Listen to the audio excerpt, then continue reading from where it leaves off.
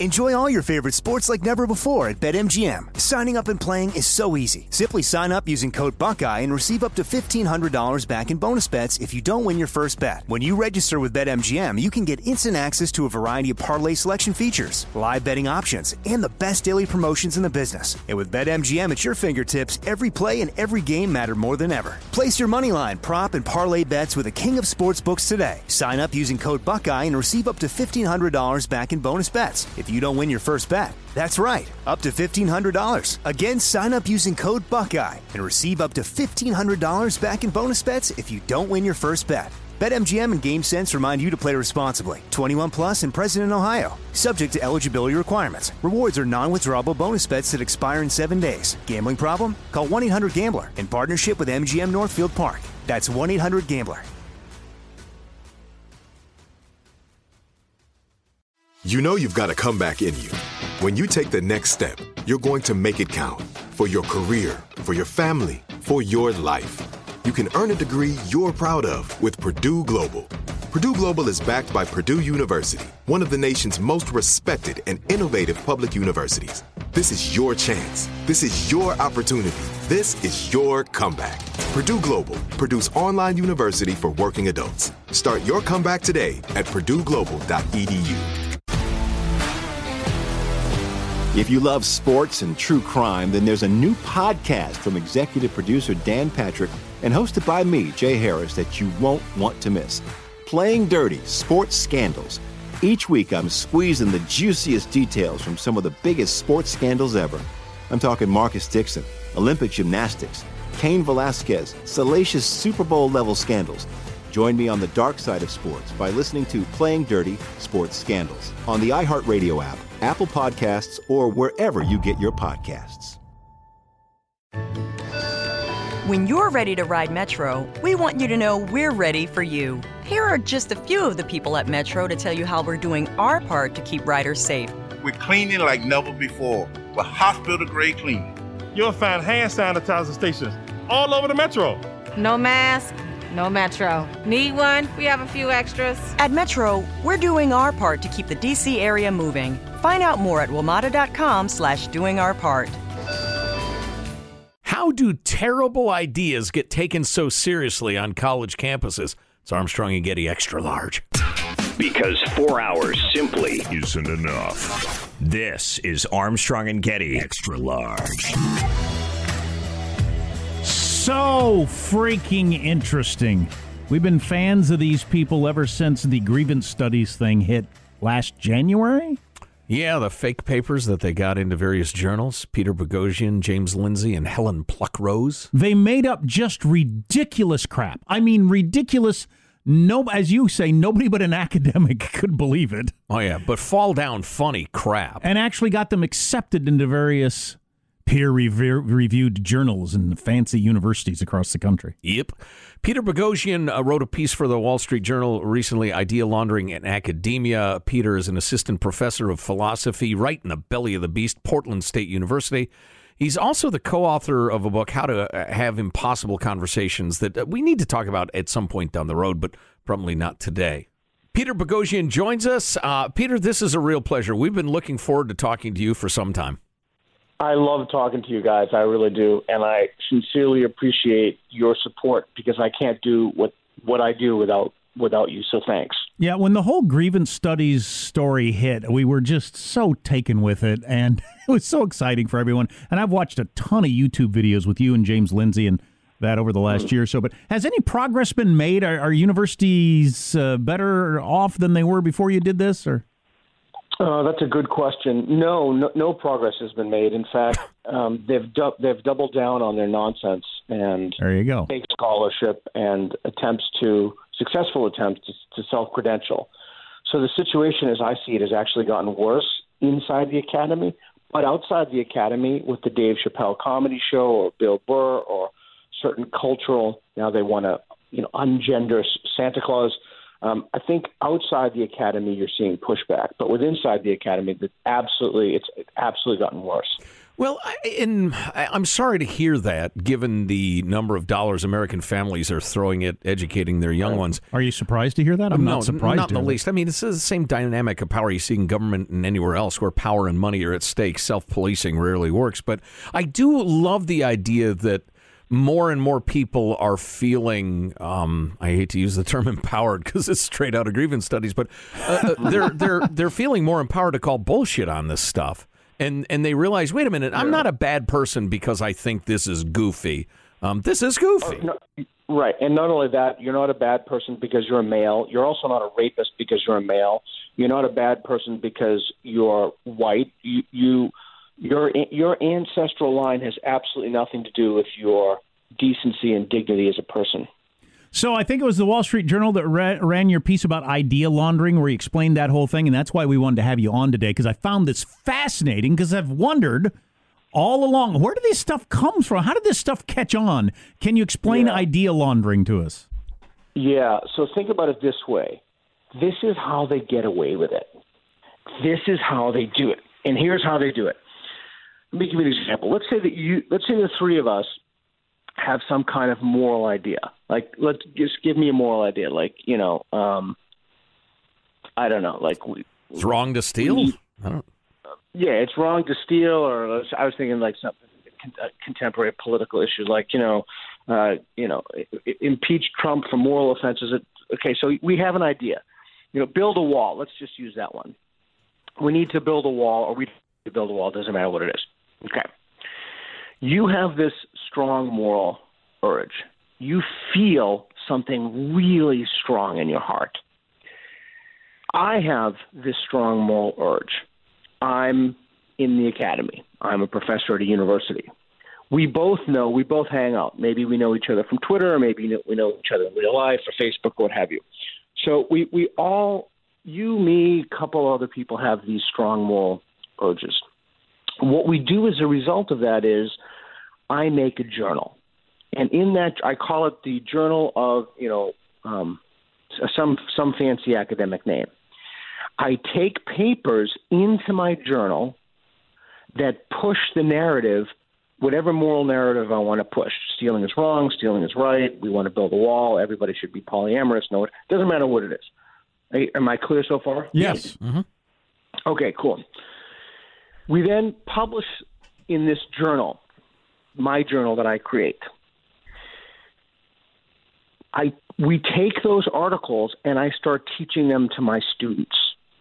So the idea, it's called idea laundering. This is my friend Brett Weinstein's idea. He was the professor who was hunted at Evergreen.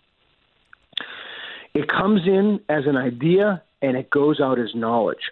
So when you ask these people, well, how do you know that obesity is just a narrative? How do you know that there's white fragility and that all whites are racist? How do you know that whatever insane idea they want to put forth, how do you know there's no such a thing as biological sex?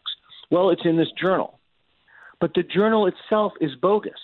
So the whole journal it's been fabricated whole cloth. You have a bunch of ideologues who get together, who have a moral idea, make a journal, publish in the journal, and it comes out the other end as knowledge. And I imagine it's chock full of highly questionable research, generally.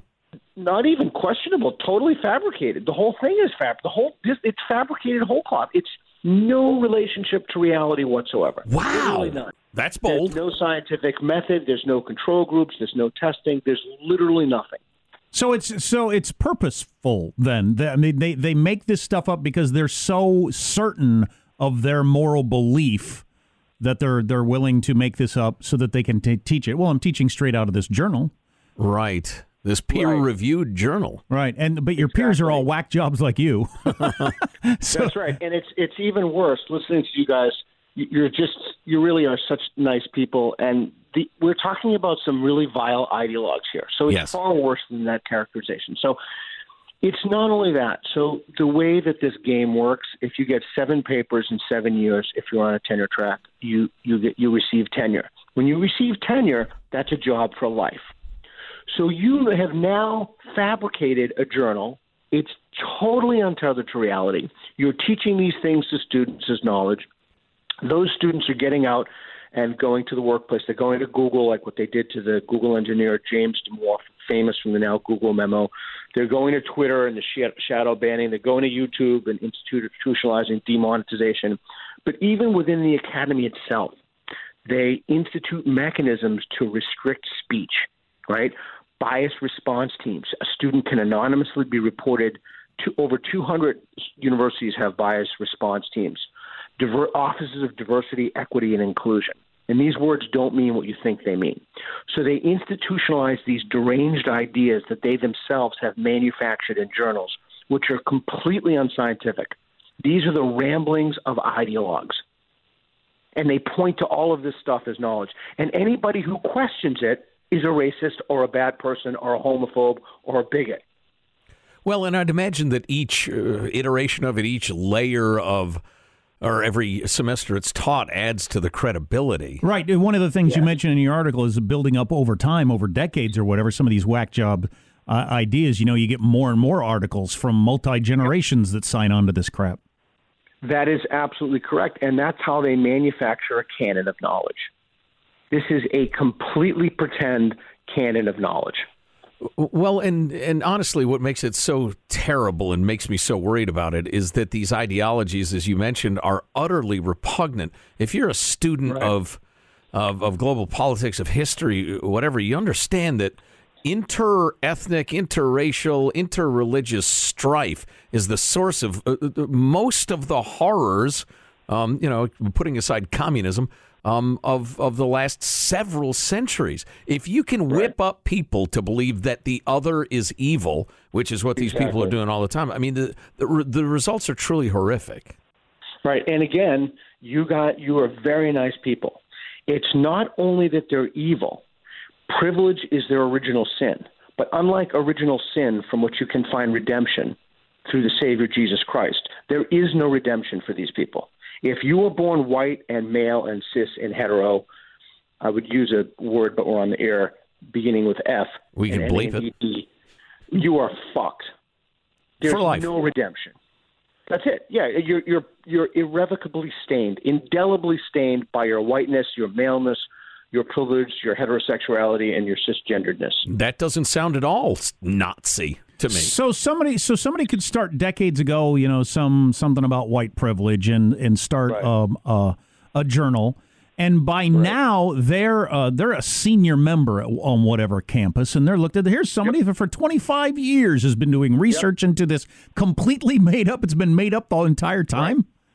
And they're an expert. They're a quote-unquote expert. And the media contact them. And they teach students. And their students then go on, at 25 years, they go on to leadership positions. And they sway the academy. And they're the ones that you hear. They're consulted. They're consulted for jury cases. I'm telling you, this is a massive problem.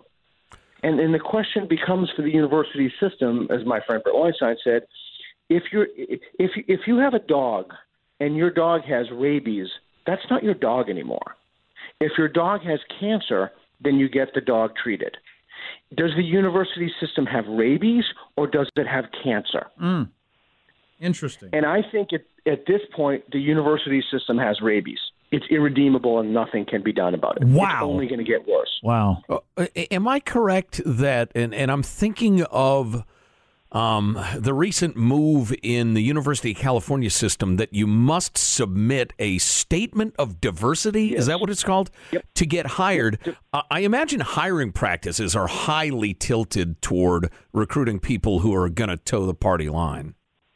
Well, yeah, okay, so this is in another conversation, but you're absolutely correct. Diversity, equity, and inclusion, we should probably spell those words out at some point, but you have to hire a diversity statement. Moreover, and I published a piece in the Philosopher's Magazine about this called Diluted Departments. Here's how it works.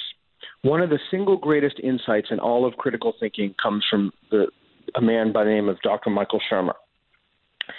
Why do smart people believe weird things? Well, we've answered that question. Here's the answer to it. Because smart people are better at rationalizing bad ideas. In other words, the smarter you are, the better you are at justifying a bad conclusion, and then you convince yourself that it's true. Okay. That same mechanism operates when you have more people involved. So if you have 10 people involved, they're better at rationalizing a bad idea. What we have now in the university system is we have entire university departments that are pumping out justifications for complete nonsense. And those justifications are themselves based upon the literature that these people have fabricated. Well, and if it were merely that they were claiming dinosaurs were ancient giant people, I mean, that would be idiotic and contemptible from an intellectual point of view. But the fact that they're pitching the most horrific sort of ideologies is... Yeah, you talk about being fucked. I was watching a YouTube video with, I think you and James Lindsay, or maybe it was just James, talking about the whole critical race thing and how it's a no-win situation. And I worry about this raising I got a couple of young white boys, where either you're a racist or you're anti-racist in the new theory of things. Either you're actively working, either you admit you're a racist and you actively work toward being anti-racist, which is defined, it's undefinable and defined by others. So they will tell you what it means. Yeah, exactly. You can't ever win. And that stuff, it makes my head want to explode, but it seems to actually be happening. Right. It's called a Kafka trap. And that is... So this is the way they view the world. We already know you're a racist, so you should just admit it and work toward it. And if you say, no, I'm not a racist, they point to the fact that you said, no, I'm not a racist, as evidence that you're a racist. So there's literally nothing that you can do if you start with the idea that someone is a racist. No matter what they say is taken as evidence of their racism. There's no redemption. Let me just go on. So my daughter was adopted from China. We got her as a waiting child, which means she's disabled. And I'm not using that as a weapon or touting that around. That's not evidence that you're not a racist. If my wife were African American, she's not. But if she were, that would also not be evidence that you're not a racist. There is no evidence that you can provide somebody that you're not a racist. The starting given is that you're a racist. How many people think like you on college campuses as opposed to the whack jobs? Who's winning this battle in terms of numbers? Yeah, that is a fantastic question. The part of the problem is we don't know. So we don't know because people are afraid to voice their actual opinions. Because if they voice their actual opinions, then the mob will come for them. And we have seen over and over and over again, Laura Kipnis writes some great stuff about how Title IX has been used. We don't really know how many people hate this. I mean, people will come up to me and they'll whisper something, or I'll get emails. Think about this. Just really think about this. I'll get emails, anti-Trump emails on PSU's university server. Now, I should say I'm a liberal and I'm an atheist, and I don't like Trump, to say the least, but that is so inappropriate. It's beyond inappropriate to use university mechanisms to give political opinions. Here's the other thing. These people have managed, and I know this is going to sound utterly crazy, but it's true, and the evidence bears this out. First, they came for the conservatives. There's only one person at the entire Portland State University who I know of who's a conservative. Now, there may be others, but they're probably too terrified to speak up. Wow. There's one moderate, and they've come for him. You should look Bruce Gilley up. He wrote the paper, The Case for Colonialism, and they have been griefing him. This is fascinating. He wanted to have a course. Now, again, this is not a conservative. He is a centrist moderate. But for these people, Steven Pinker calls it the left pole. If you're on the left, the far left, everybody looks like they're on the right. So I, as a liberal atheist, look like I'm on the right. They think I'm on the far right. So this guy, Bruce Gilley, wanted a course in conservative political thought. The university denied it because they said there wasn't enough diversity in the course. So they've come for him. They need to teach a course on irony there at Portland State, Peter. Right. Now they're coming for the liberals, right? So now they're coming for people like me because I am a shill, whatever they want to say. But here's the problem with this. Part of the problem is they have created this insane ecosystem where anytime you want to voice, anytime you even ask somebody for evidence, hey, what's your evidence for that? That's construed as racist. Think about that. Asking someone for evidence is a microaggression. This is the exact opposite of what we should be doing in a university. Literally. Because, evidence and appealing to logic is white paternalism-based, traditional. Right, we're screaming away from the Enlightenment back towards somebody at the top gets to decide what's true and what's not. Exactly. And the idea is you can't disable the master's house with the master's tools. Reason, evidence, the scientific method, those are all from white, cis, heterosexual males.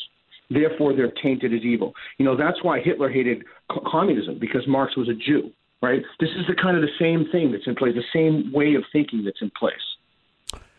Wow, it's so troubling. I mean, the ideology itself is incredibly troubling. The idea that young people at their most vulnerable are being indoctrinated into this is truly disgusting. I'm glad we have a voice and a reasonably significant one. This is incredibly disturbing. Yeah, and this is the message I really want to get to people, and I hope that I articulate this. So, do you guys know what phrenology is? Yeah, I think so. Yeah, reading the lumps on people's heads, is that what that is? Yeah. Okay, so let's say that these lunatics had journals of phrenology, and that's idea laundering, right? They write about phrenology, they know it's true. They say, how do you know it's true? They point to all these articles in the Journal of Phrenology. And then they start, not only testing people's skulls, but they start assigning scholarships on the basis of the protuberances in your head. Like, this guy has a bump at L7 or whatever, put him in engineering. Okay, so if the people in power who are advocating phrenology are liberals, and I call out phrenology as not having enough evidence, that does not make me a conservative. That just makes me someone who doesn't think there's enough evidence to institutionalize an insane idea. If the people in power are conservatives, and I call it out, it doesn't matter their political orientation. They're peddling bad ideas. And this is not a matter of right or left or liberal or atheist or believer. It's none of that. This stuff is pure, unadulterated bullshit. And they're teaching this to kids as knowledge. And it's got to stop. To what extent does this sort of thing resemble a religious cult in its norms and its enforcement mechanisms and the rest? It's a complete religious cult. And James Lindsay and Helen Pluckrose and I have written about that extensively. They have the same mechanisms. Blasphemy is big in the religious space. They have the same mechanisms with political correctness. This case, however, they can actually enforce those mechanisms, enforce blasphemy or political correctness with university mechanisms. And at some point, let's do this. Okay, there are two things going on we haven't talked about that I think are very important. One is, if you just think about this issue as a free speech issue, you're not understanding the whole thing. These people do not just want to take away your freedom of speech. This is an issue of cognitive liberty. They want you to think a very certain way, and if you don't do that, they will punish you.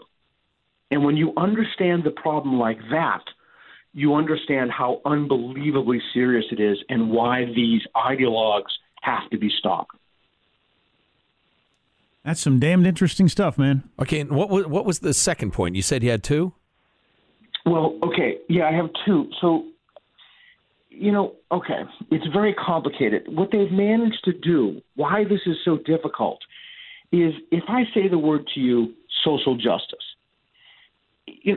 most people say, well, of course I'm for social justice.